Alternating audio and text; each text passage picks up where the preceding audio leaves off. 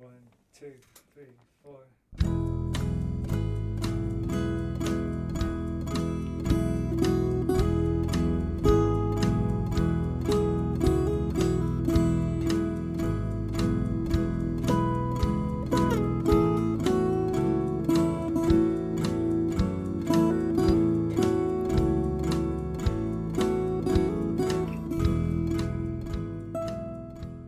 You are listening to Skylight, the Skylight Books podcast.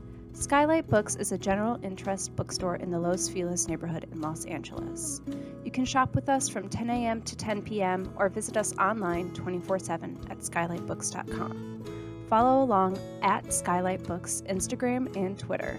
You can subscribe to the podcast on Podbean, iTunes, and Spotify. Thank you for listening, and now on to the episode. Hi, everyone, and welcome to the virtual Skylight Books. We're so excited to be here tonight with Richard Lang to celebrate his new novel, Rovers. He's joined by Jonathan Ames. My name is Hallie. I am the Assistant Events Manager at Skylight Books. Richard Lang is the author of the story collections Dead Boys and Sweet Nothing and the novels This Wicked World, Angel Baby, and The Smack.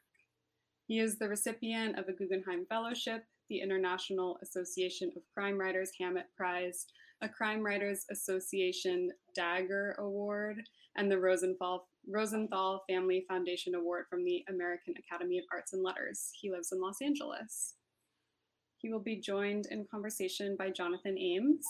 Jonathan Ames is the author of I Pass Like Night, The Extra Man, What's Not to Love, My Less Than Secret Life, Wake Up, Sir, I Love You More Than You Know, The Alcoholic, The Double Life is Twice as Good, and most recently, You Were Never Really Here. He's the creator of 2 television series, Blunt Talk and Bored to Death, and has had 2 amateur boxing matches fighting as the Herring Wonder. Please join me in welcoming them to the stage. Okay. Thank you, Hallie, and thank you, That Richard. bio wasn't quite up to date. Did they mention a man called Dahl? Telepathically, it was mentioned. Yeah, I didn't hear her mention that. His newest book is A Man Called Dahl, which everybody should read. I have an old bio. It's all right. Old bio. Anyway, well, we're here to discuss Rovers, a book which I read several months ago and just loved it, just tore right through it. Beautiful writing, got into the minds of all these different characters, which I want to talk with you later. I empathized with all of them, felt for all of them, and just loved it as a page turner, filled with also pathos, and I don't know, it's just a brilliant, fun, engaging, entertaining Thanks, book. Jim. All right, so Thank you. so now what's going to happen tonight is Richard's going to read for about 5 minutes, and then I'm going to ask him some questions about writing and specifically about Rover. So I will turn it over to Richard to read from his wonderful novel. Okay. I'm just going to read from the first chapter. I think I'll read the dedication first. I dedicate all my books to my wife because she's my wife. And so I'll read this one. It's for Kim Turner. There are darknesses in life, and there are lights, and you are one of the lights, the light of all lights. And strangely enough, I found that in Bram Stoker's Dracula. So that's why I read it, because it's kind of relevant to this book. Just a bit about Rovers. It's a revenge thriller set in 1976, leading up to the bicentennial, and it's set in like the week before the bicentennial. And what sets it apart from maybe your average revenge thriller is that the main characters are 2 brothers who happen to be what are called in the book rovers, which are creatures of a sort that have to drink blood. They can't go out at night. They will live forever unless they're killed in certain ways. So basically they're vampires. But yeah, they're 2 brothers, and one of them is mentally challenged. So the log line for the book, or the elevator pitch, or whatever you call it, was of mice and men with vampires. That's how it began. it expanded into a lot more than that. But just setting you up that it's these two brothers and they get in a lot of trouble, and things build to a climax, and it ends in 4th of July in Las Vegas on New Year's Eve. So I'm going to just go ahead. 4th of July in Las Vegas. I'm going to just go ahead and read from the first chapter. Jesse dreams the old dream for the first time in months. He hasn't been sleeping much lately, and when he hasn't dreamed. On bad days, he lies there for hours, tossing and turning. On good ones, he drops his lids and dies until the sun goes down. Today, though, one minute he's staring up at the water-stained ceiling of the motel room, listening to the maid argue with the manager out in the parking lot, listening to Edgar snore on the other bed, and the next, the dream. It reappears like a friend he hadn't known how much he missed until, hey, there he was again, the rascal. It's the only dream he dreams, so he's fond of it. It's the only time the world isn't just what it is. He's walking down a road, always the same road, a road he's traveled in his waking life, but not one he can place exactly. Somewhere near Barstow, maybe, somewhere outside Las Cruces. Scrubland, where the plants bristle with thorns and the hot wind never stops blowing, where train tracks slice across salt flats like ropey old scars, and the air is so clear it's what's 10 miles away looks like it's 2. He's walking alone on this road, and how he knows it's a dream is it's daytime. He hasn't been outside during the day in more than 75 years. 75 years since he's felt the sun on his face, 75 years since he's lain under a tree and run his fingers over leaf shadows flitting across a patch of warm grass, 75 years since he squinted through his lashes to pin a cawing raven against the noon glare. For the past 3/4 of a century, he's lived by night, in the ebon hours when monsters hunt and good folk keep to their houses. Since he turned, every dawn's been a death sentence, every sunbeam a white-hot razor. That's why he's overjoyed whenever he dreams his only dream, when he finds himself walking that road under the blazing sun, under a few wisps of cloud unraveling across the sky. A bounding jackrabbit kicks up dust. A breeze brings a whiff of sage. He comes upon an empty pop can and gives it a kick. Light and warmth worm their way into the coldest, darkest thickets inside him. And if he never woke again, he'd be fine. This would be enough. The road, the sky, the sun, forever. Jesse opens his eyes. The ceiling is dark. Night has come down. Jesse, what? I pissed myself. Jesse sits up. His brother Edgar is lying in the other bed in his own mess. Even Abby, Edgar's cat, has more sense than that. At least she was smart enough to jump down to the floor. Jesse exhales his disgust. He doesn't mean for Edgar to hear it, but hear it he does. I'm sorry, Edgar says and starts to cry. It's all right, Jesse says. You've been doing better. 10 years have passed since Edgar last had trouble holding his water, and Jesse can't figure out why the problem has returned. He asked Edgar if he was scared or worried about anything, and Edgar said no, so he supposes it's simply another of his bad behaviors that'll keep coming back now and then, like the shoplifting and the lying and the wandering off, something he'll be training out of him again and again for all eternity. Can he really be that simple? You teach a dog a trick, a horse, and it remembers forever. So how come every few years he has to remind a grown man not to steal potato chips from the store? Could it be Edgar's messing with him and secretly reveling in his frustration? Jesse makes him walk into the bathroom, take off his undershorts, and put them in the sink. Edgar's not crying anymore and seems to have forgotten he ever was. Not too hot, he says when Jesse turns on the shower.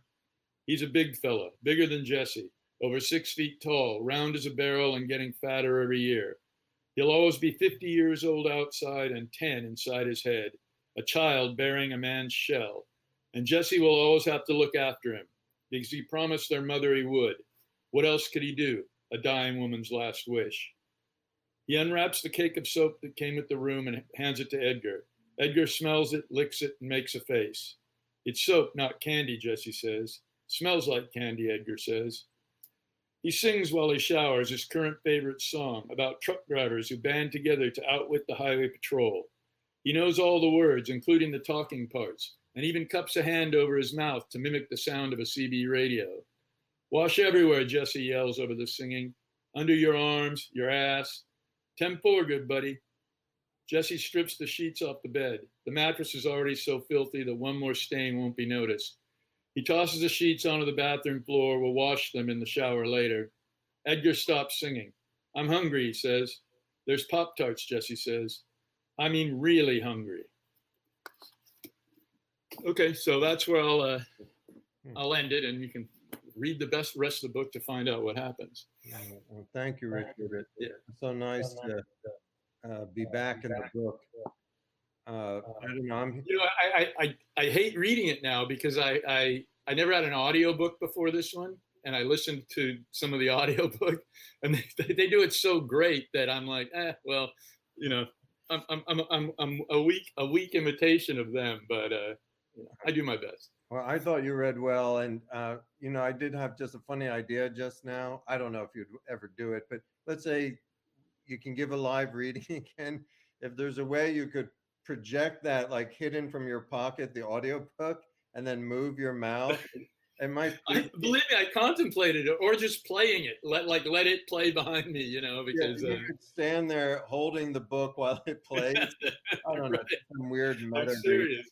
I hate hearing my own voice, and I hate seeing my face. That's why these Zooms are so strange. I just try to keep focused on you handsome devil. Yeah. Well, anyway, one thing just before I ask the first question, just hearing the dream, I think one of the things I love about the book is that that felt like a metaphor for everyone with a recurring dream or this existential landscape. And then, or even then when we come out of the dream, this 50-year-old body forever holding a 10-year-old boy. I don't know. It's just like, what I love is that there's a resonance to your work that goes beyond like the surface labels of genre, where these are human beings that I really fall in love with. Mm-hmm. And then what's great is that I'm in a thriller with them and I love them, so. Anyway. This was a hard one to, in all my sort of work, I try to work up sympathy for these sort of marginal characters and, people who people that other people would call losers or things like that. But this book, and I've done that throughout the books. I've kind of considered it just a touchstone in the work of trying to do that, to build empathy for the reader, for people they might not normally empathize with. And in this book, it was particularly hard because, most of the people in it are all killers. And, you witness the people that you're following in the book and you're building an affinity for, killing people. And so it was kind of a trick to try to pull that off. And I wasn't sure that, it was going to work, that I would get people to care about these characters. But I think most people are if they don't love the characters, they at least understand their struggles. Like you said, they look at them as human beings in a world rather than, villains and heroes and things like that. There's a lot of gray areas. Yeah. Before I get to my first question, along that line of empathy, one of the things I loved in the book, and people get into it, there's like a sort of biker gang of these rovers, vampires called the Fiends. And one of the things that's so great and such a rich world, a Richard Lang world, it's a rich world of these like backstories of these long lives and who because the Fiends are all paired like either as friends or lovers. And so even though they were the Fiends and the bad guys, I was also rooting for the one couple, what was the name? Antonia and Elijah. I'm like, oh, they're such romantics on some level. I was hoping that they could make it because they were slightly more rational, even if they were evil. Anyway, right. But I just wanted to walk the viewer a little bit who might be meeting you for the first time through you as a writer, and every writer I feel begins as a reader, and anyone who's in the writing game loves books and they love to read. And so then like, you just feel the need to sort of make these things that you have loved yourself. So I wanted to ask you, what were your childhood books? What were the first things that kind of got you into reading or opened up that reading maybe was more than just like a quarterback biography that you bought in the fourth grade. I used to get. You know, I started reading pretty early as a child, and you know, picked it up quickly, and so by the time I was 8 or 9, you know, I was reading Jules Verne. That was big for me, and as a kid, I read a lot of science fiction. I read a lot of horror books. I got very into comic books about 10 years old, and so that was a big thing for me. But you know, I also remember picking up whatever my mom had laying around, the adult paperbacks of the times. Like remember she had the Poseidon Adventure novelized. Well, actually, I think that was a novel before it was a novelization by Paul Gallico, and so I read that, and you know, the Exorcist, and usually it was attached to movies because that was how you sort of learned titles back then of adult books. I remember a shocking one was Last Tango in Paris. You know, I found that in the drawer, and that was, you know, I was like 12, and that blew my mind. But it got, you know, but then around, you know, 15, 16, 15, 14, I started reading Hemingway and Steinbeck, and just because I'd be at the bookstore buying like the Doc Savage, you know, I was into the Doc Savage series, and, you know, I read a lot of pulp and crap. And then I started, you know, I'd heard these names, Hemingway, Steinbeck, and I'd just pick up the books off the shelf and take them and read them. And pretty quickly, around that time, I remember picking up On the Road. I completely stopped reading science fiction and horror and only read, you know, real literature. I don't know what you call it, you know, mainstream literature, non-genre. I never went back to reading. Since then I have not read, you know, barely any sci-fi, barely any horror, and kept to, you know, the classics. Then when I went to college, you know, of course it was Raymond Carver was really big then, and so that was a, you know, huge influence. But yeah, it started out with a you know, just the sci-fi pulp books that were around. So yeah, well, along those lines, just quickly, my own little Kerouac anecdote.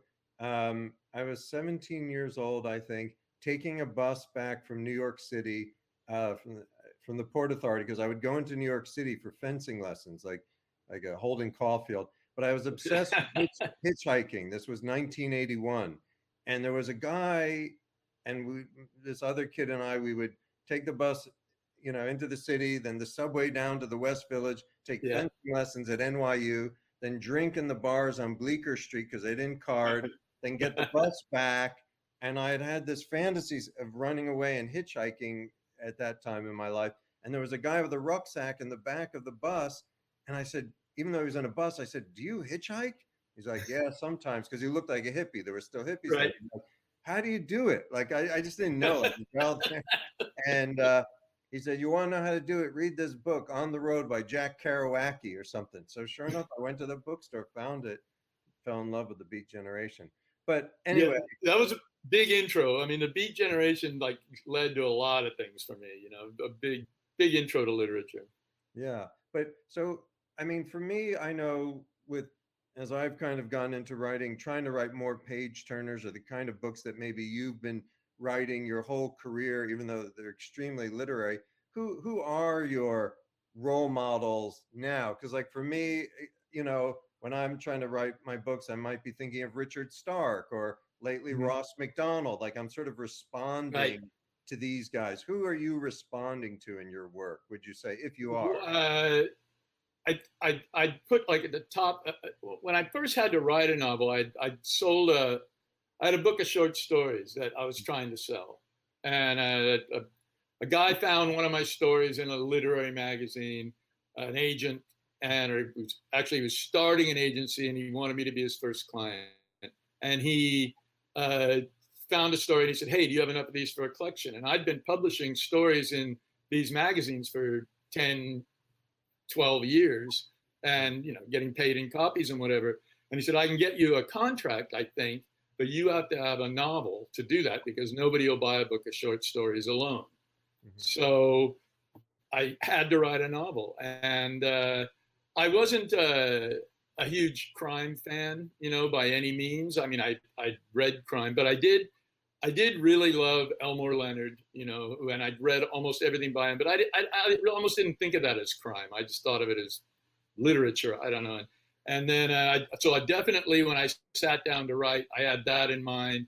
I had, I think, Richard Price, I'd read Clockers, and I kind of knew the level that I wanted to try to shoot for. I mean, I don't know if I've ever attained it, but those were the things I was going for. And a Robert Stone book called Dog Soldiers, those were the things that I did. So I don't know if we were talking about this the time we had drinks, but Robert Stone, I reread Dog Soldiers recently, and I see that he writes what are called convergence narratives. I think where you have these 4 stories happening, and then they're all moving into where they come together.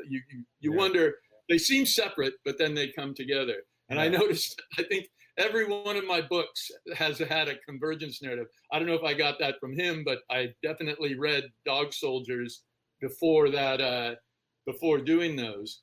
But yeah, I needed a genre. I needed a hook to hang a novel on because I'd only written short stories. So I didn't even know if I could write a novel. I never thought that would be a possibility. I just thought I was 42 years old, and I thought I'll just be writing these short stories in these little magazines. And, that's cool. I can brag at parties and whatnot because none of my other friends write. So if I publish in these magazines, I still seem cool to them. So, but because I needed to write a novel, I said, well, I know the structure of someone, the murder mystery investigation structure of someone dies at the beginning and you find out at the end, and a guy is going along, a path of finding out what happened. And I said, that's something that I can anchor this on, and it'll keep me moving, because my short stories don't really move. They're just sort of a collection of scenes or incidents or moments that somehow I tie them together in the end. But for a book, I wanted to keep the reader moving. I like books, maybe when I was younger, I had a more artful taste, or like more open taste. But I could read a book then, a French novel that takes place all during a dinner in one room, and be an existential discussion, and I could do that. But when I sat down to write, I needed to make a living doing it too. So I knew I wanted to get readers something that would make readers read. And I figured the crime thing would be it. So I didn't intend to be a crime writer, but I fell into it, and it happened. And then, here I go and screw it up by writing a horror novel, which was a big swerve. Well, this was going to be a later question.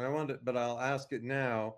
What do you think of these labels, crime writer or mystery writer or horror, or,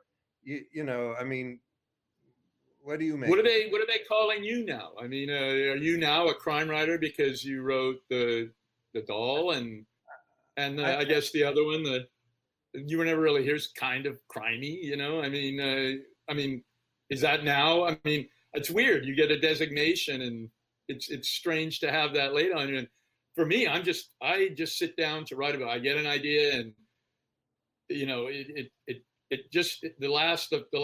first 3 all tended towards crime, and this one is basically, I guess you could call it a crime novel. It has a crime structure. It's a revenge thriller thing, but I don't care what they call me. Whatever works for them. I'm not one of those guys that's going to fight it. Like, hey, I'm not a crime writer, but because they have to have somewhere to put you on the shelves, and the crime community is very loyal, and if you can get them behind you, then they'll read your other books. They'll go back and read the short stories, and so whatever the very smart people at the publishing company think will sell books, I'm all for. I mean, I write the books and I turn them in, and I don't consult with them beforehand, and they have no idea what's coming across the transom. I mean, I'll say like, well, I think the worst thing I said was, well, I think I'm going to write another book of short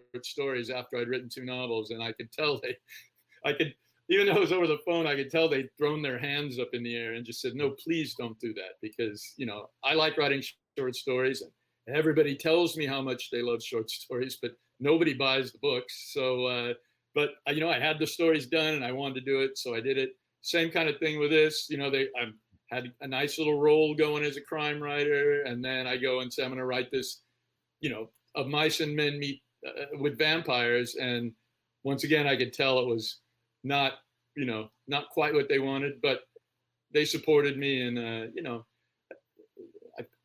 it's worked so far. Yeah, interesting. Yeah, I mean, I don't think much about the labels myself. I romanticized in my mind the crime writer, the pulp writer, the Jim Thompsons, these guys that just cranked out so many books and were sometimes obscure, but I just was like, no, love this stuff. I mean, it's not Richard Powers or Calvino or something, but I'm just Right. like going nuts over this stuff. You made me think of, there was this German writer I read 20 or 30 years ago when you said like a French novel all at one dinner. It was a wonderful, very experimental German writer. And there was one book that was all one paragraph. And I think it was just a man sitting in front of a fire, almost like a German Nicholson Baker. I Right. remember loving that book. It was, and then another one didn't work as well, but it was so like you were just in this guy's mind, sitting in a chair in front of a fireplace. And some people can really do it well, like Beckett. Yeah. You can read. I mean, Beckett does things where it's just a guy sitting and talking, and he can do it well. But like I said, I wanted to sell. I wanted to at least try to sell books, and I figured on my first try, I better go with something pretty, who knows, by the end, I may be writing books of a guy sitting in a room, just thinking to himself. I might work up to that. It might just take me time. I'm still learning to write novels. So who knows where I'm going to go. Yeah, well, the books reflect a guy just sitting in a room, because what we're reading is the movie that plays in your head with these characters, and then we get to see the dream that was in your mind that you put down into sentences, and then we have that dream.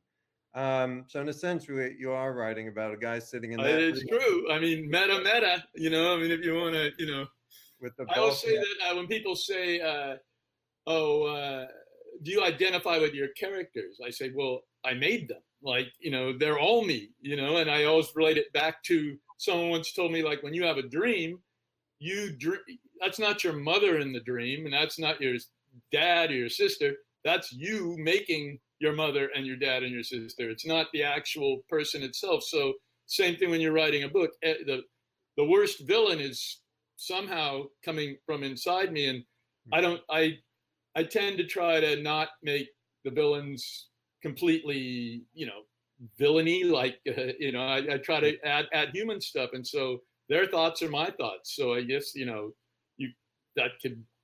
could get into that, and how are you able to get into these people's minds? But every thought they've had, I've had, because I wrote it down there. So it's I understand what you're saying about that.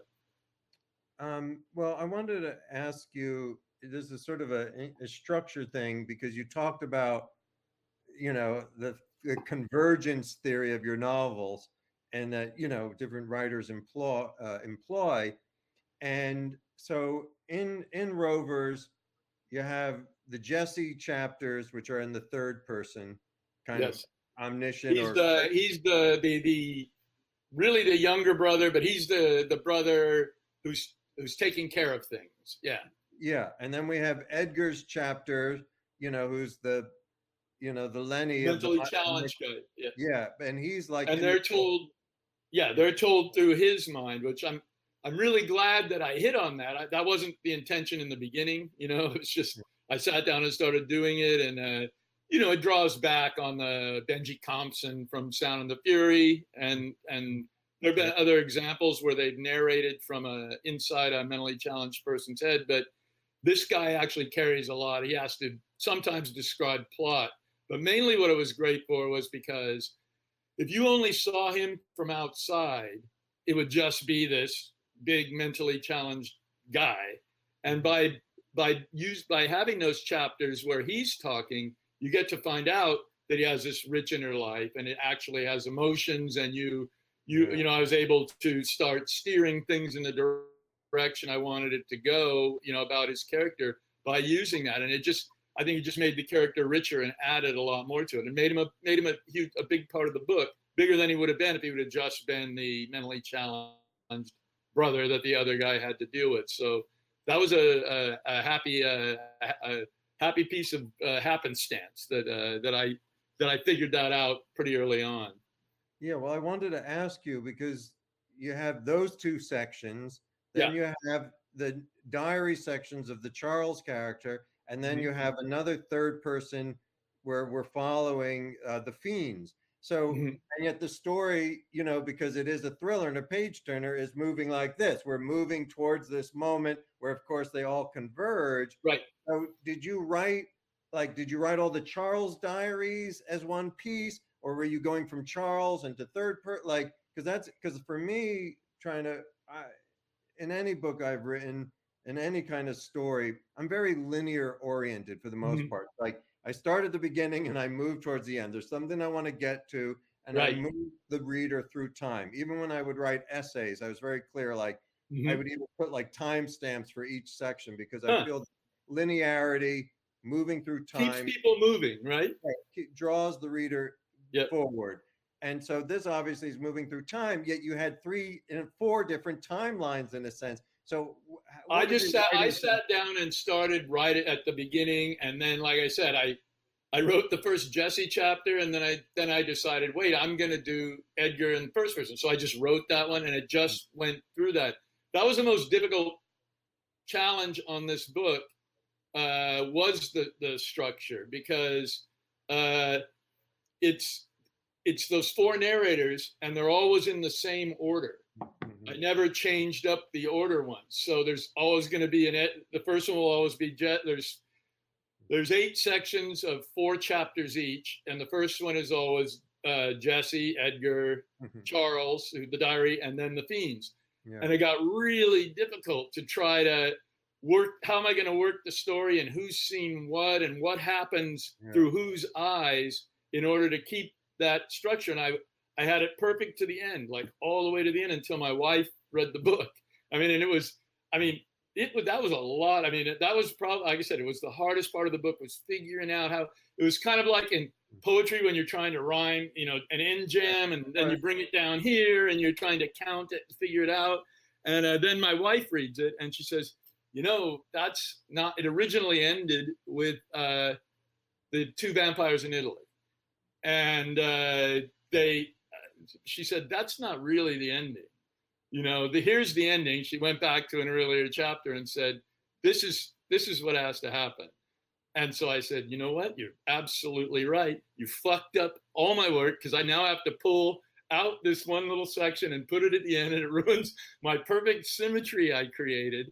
But she was absolutely right. I mean, it made the book. I'm a believer in strong endings, because I think, you know, the last thing people read is you know, going to stick with them, and that's what they'll walk away from a story or a book with. So I always try to build up to something really good. I always notice Elmore Leonard's endings are like not like that. They're just like, and then he drove off. You know, like he always ends his book like that. I still can't get away from these, you know, operatic crescendos, because I think that's, you know, they'll remember that as they close the book. They might have hated, you know, something earlier in the book, but that ending, if I can get them on that, then, you know, they'll at least leave the book feeling good. So in this case, I have to thank my wife for making that possible. So, and as you were describing it, I tried once, and it's a book I put in the drawer at the moment, a convergence thing, because that's also something one of my heroes, Richard Stark, does a lot in the Parker books. Yep. And you always love it, like when you see Parker from this other character's perspective, or in your book, now we see Jesse from Edgar's perspective, or we see the Fiends from Jesse's perspective, and so on. It's always fun when, like, suddenly we're out of their thing, and then we see them through another eye. But so, and then as you were describing that, I was like, oh, because, you know, maybe if I ever try a convergence thing, I like because structure is helpful, and so Yeah. Oh, like, yeah. For you're very me, much definitely. it's like, Jesse, Edgar, Charles, Fiennes, Jesse, Edgar, Charles, Fiennes. Right. Then like you're able to then roll the story forward. Charles will fill in this bit. Boom, Mhm. we're moving forward. The reader's getting to the point of convergence. Exactly. But did you break it for the ending? Was it like I don't know that Yeah, it breaks because what is it, Jesse or Jesse comes back. That's the last half of Jesse's last chapter got pulled out and put at the very end. So, theoretically, there should then be an Edgar chapter, a Charles chapter, and a Fiennes chapter. But it originally ended with a Fiennes chapter. And then my wife made me pull out part of that, the Jesse chapter, and put that at the end. And the end, I'm not going to say it, but right. But it feels like you could do that in a sense, because at the end you do like a twist, like a gymnast, and right. come back to Jesse. I'm still not clear what should have been the ending. The Fiends? The ending was the last Fiennes chapter. It was the two vampires in Italy. I see. The couple that you liked. Okay, all right. That's how it ended. Yeah, but what's cool, Jesse, then is the beginning always. So it ends. Well, see, then I didn't even think of that mirroring. Like, oh shit, like the mirroring of the dream at the beginning. I'm an idiot when I'm. It's all. Yeah, it's all. I'm an idiot when I'm writing this stuff. I don't even see what's there in front of me that I've done. Sometimes I never let anybody read my stuff before I give it to my agent, except my wife. She gets to read it, and just I'm starting to think maybe I should let someone else. Actually, I let two people read this book before in manuscript, but I told them they couldn't say a word to me about it. So I don't know what use that was to me, because I didn't want them to say anything that would influence me. Maybe if you knew if they absolutely hated it, they would it'd be like a fire alarm. They would break the thing and be like, Richard, no, or maybe secretly you're hoping. You know what? But I'm not going to trust their opinion. That's the shit. That's the thing about it. I'm going to be like, that guy's so weird. I bet they didn't even know. I don't know. I had this urge to have someone read it, and I gave it out. It's the first time I've ever done that, and but like I said, I didn't get anything out of it because I wouldn't let them talk to me about it at all until I turned in the manuscript and it was bought and it was ready to go. I didn't let them say anything. So. Yeah. Well, it sounds like. But if I could get good suggestions, like my wife gave me, maybe the books would be 100 times better. And I just don't know. Oh, it's a really good book. Whatever you did right. And and look, if you have one good reader, in the case of your wife, then the next phase you have the editor and the agent. Sounds like your system's working well. Yeah. So let's see. And then I guess this will be maybe my last question before we open it up to the audience. And it's somewhat related to like these 4 sections again, because like I said, 2 are third person, 2 are kind of first person, because like one's a diary, and then one, which is a callback. That's an homage to Dracula, the book, because it was an epistolary novel. It was all letters, diaries, transcriptions of wire recordings. I guess at the turn of the century or whatever, the late 1800s, they had wire recorders. So there are these transcriptions, there are newspaper articles. So I kind of, once again, like I wasn't really thinking that until I sat down and started doing it. I go, hey, that they had letters in Dracula, so this fits. It fits perfectly into the thing. Yeah, it's almost like I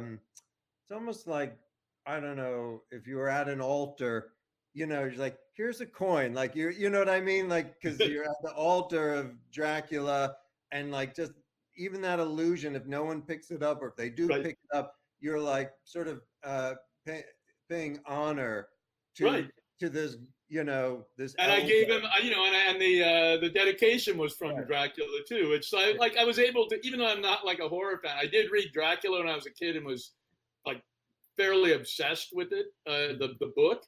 But I was happy that I was able to figure out, just little ways to do that. Yeah. So my question then is, do you have a preference, third person, first person? Like, do you, because you seem extremely adept at them all, like your short stories. I think the book I have, it felt like maybe it might have been all first person. If it's the first one, it's all first person. Yeah. Yeah. And then this Wicked World, I gave it to my dad, so I couldn't check it, but I It's feel third. like third. Third. Yeah. And because you're all the novels have been third. uh-huh. For some reason that, seemed to, well, except for this one, which has some sections, but it just seemed when I sat down to write novels that worked better for me. I would like to try it. I mean, I obviously like to write first person because all my early work was first person stuff. And I've always been striving though to find this perfect third person that is almost first person, like it's a thing that I've been looking for. And I'm trying to think of writers I know who can do it, where you're so invested in the narrator's perspective that it almost reads as first person, yet you can still do things like description, which, I don't really like doing that in first person because I don't think of someone sitting down. I mean, I'd have to do a different kind of narrator, but my narrators are usually pretty inarticulate. And so to have them sit down and say if they took a trip to the Grand Canyon and describe the Grand Canyon, I couldn't do that in a first person. I'd have to figure out some way. So that's why I've always been looking for this way to combine first and third in the thing. And I'm getting closer and closer to it. I remember I was trying it in college and I cursed in the third person while talking about a character as if the character was the character. It wasn't the character's voice. It was the third person narrator cursing. And I remember I got kind of chided by my writing teacher, like, nah, you can't really do that in third person. Like that's not, that doesn't work that way. You're breaking some rule or something. But I've since gone on to do it a bunch of times. I mean, in the course of looking for this certain voice. But yeah, I would love to write first person. Somewhere, I mean, truthfully, those chapters were the easiest chapters to write, like Edgar, were the easiest chapters to write because they were in first person. I could just sort of let go. I always feel I'm much more controlled in third, but like I said, once again, I'm trying to write these novels that keep moving and don't bog down. And it seems like third person works best to keep things pumping along. Yeah, well, in the third, you're kind of like a god. But the thing is that I do feel that with your third person, like with This Wicked World, a novel I recommend of Richard's, those of you who haven't read it, was my introduction to you. And I think I just happened to go in Skylight Books and saw it on the shelf, and I was just like, oh, this looks interesting. And, then I came and heard you read at Skylight, I think from the Smack. The Smack. And anyway, but like with This Wicked World, you were so close to the bartender, or so in his head, or in the opening, which was this brilliant opening about the young man, I don't want to give things away, who is going to be the center of the mystery, that you really do. Death scene. Yeah, I mean, that was like an incredible, I don't know, opening 5 or 10 pages of a novel. I remember just really being blown away by it as this kind of like prologue. It was very cinematic in a sense of like, because we're never going to see this character again, but you so empathize with his struggle and his suffering that then he becomes like the raison d'etre, right, for the mystery that follows, because we so care about what happened to him in that beginning that we do want justice for him. Right. Anyway, so I see. You can see then. What I'm trying to do is get super close in on the characters. In that third person where you almost think you almost forget it's third.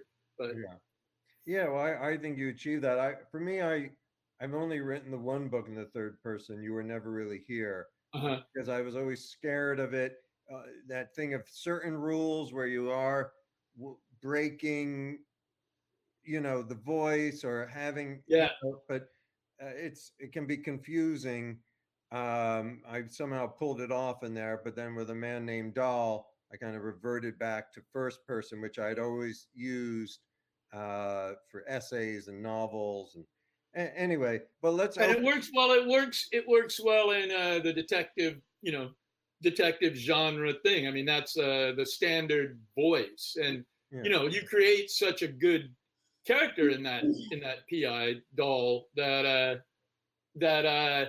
I think it's good that you keep it in first person because he's super unique, and the observations seem like they need to be first person and not third person. They need to be, because it's his voice you're hearing. I mean, and his particular things, like, as we talk, we didn't get a chance, we'll talk dogs later, but yeah. One of the things, audience out there, I don't know how many people are out there, but is that Richard and I both have a dog, love dogs, and we thought, oh God, if we totally stall out, we can just go into like dog love. Yeah, how much we love dogs. I can do that for hours.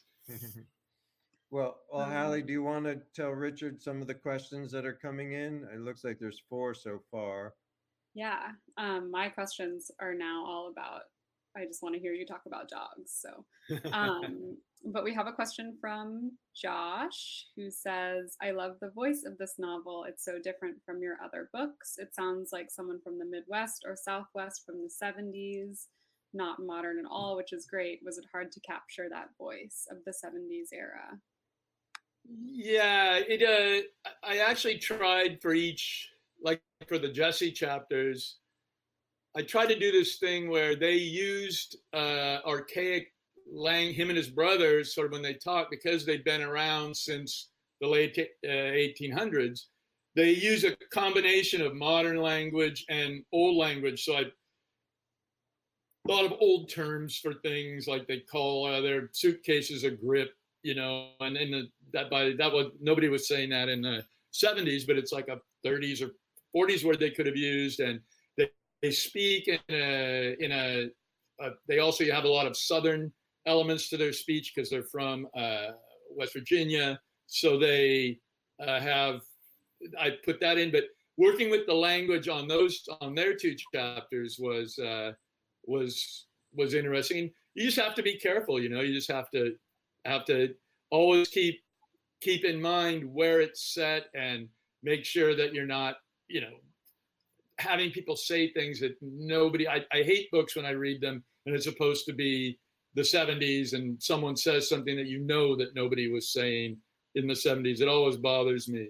And, I'm a researcher at heart. That's what that's one of the big things about the books that I love, is doing the research. And like in this book was hard in research because it actually takes place over 5 real days. So one example, I wanted to write this scene in the desert at night and have the moon. I had the moon in it and blah, blah, blah. And then I said, you know what? I better go check the moon on June 27th, 1976. And I got the moon thing on the computer and looked it up. And sure enough, over the whole course of the novel, the moon goes from being a sliver to no moon to the sliver on the other side. So in the whole book at night, that takes place at night, I couldn't use the moon to really light anything. But, people said, you can get away with that. But I'm like, nah, someone's going to come up to me and I'm going to be so bummed when they say, the moon wasn't full on that night. So that's just an aside. Sorry. That's cool. How else did you do research? This is my question. It's mostly I used the internet. Phoenix, I'd never been to Phoenix. I mean, a lot of the book takes place in Phoenix. I've been to Tucson, and I grew up in Bakersfield, which is kind of Phoenixy, but I just went heavily went into old Phoenix sites and the history of Phoenix's downtown and found all these things. And you can find amazing things in the internet. I had to do Edgar, the mentally challenged brother, is obsessed with cartoon hosts, which probably they're not around anymore. But when I was a kid, every town had, like Stockton had Captain Delta, and he dressed up like a sea captain, and he sat in a little fake paddle wheel boat, and he introduced the Popeye cartoons and the Three Stooges shorts, and he also did ads for the local toy store or whatever. Come down and meet Captain Delta at the toy store. But so I did research online. And that was great because when I'm doing research, I don't have to write, so I got to look at old video of, I didn't need it, but once I went down the rabbit hole, I was watching, videos of these cartoon hosts in all the cities in the 60s and the 70s and kind of going into their lives. There's a whole book to be written about that. Believe me, Pinky Lee's life story would be a great novel in itself. This vaudevillian who has fallen into hosting a TV kid show, but yeah, then the research is a big element, and it's mostly online. But I normally also never write about somewhere I haven't visited. So Phoenix, I mean, I've been in Vegas a million times. I even was there in the 70s when I'd go with my parents, and I have vague memories of that. Most of the other places in the book, Reno is in the book. I've been there, Portland. So I like to write about places I've been. I like to at least put my feet there and like look around a little. And I don't know, I just feel better about it. It might not really help, but for me, it just feels more authentic when I can do that. So like I said, as much, I set all my other books in my neighborhood. So, all the crime books were all set, MacArthur Park, which is, 2 miles over here, or in Hollywood, which is 2 miles over here. So, that made it easy to do the research on those. Thank you. Another question from Lefty, who says, I love the cover of Rovers. It really grabs your attention. Is there a story behind how it was created or picked? Yeah. Do you know me, Lefty? Have you heard me bitch about this before? But there was an original cover that they sent, and it looked like I won't show it because I don't want to embarrass the artist, and it was terrible. It was purple, and it looked like the cover of a comic book, and it had the bikers riding through the night, and like it was a drawing, and it was awful. And so I just wrote back and said, no, I mean, luckily they're pretty cool about that. I've had disputes about other covers with them, and always it seems like when they come back with the second effort, it's really good. And in this case, I think they did an outstanding job. I sent them like the Nashville poster. I went through and looked at other movie posters that had used the American flag thing. I think Joe, maybe the movie Joe with Peter Boyle. Like these movies that used the American flag as a theme. I sent them biker patches and all kinds of, tons of inspiration stuff. And they came back with a silly one. But then the second time they actually hit it, and they kind of got what I wanted, this red, white, and blue. Yeah, thanks. The red, white, and blue theme. And now it kind of thrills me to see those three characters there. I'm like, oh, that's really cool. They're actually like pictured on the cover. So yeah, they did a great job. Yeah, I love the like printing press quality of it too. Yeah. That's really cool. This question is anonymous. And they say, is there a film adaptation in the works? Thank you for asking. Yeah, right now, as we speak, they're hammering out a TV deal for a series. We'll see what happens.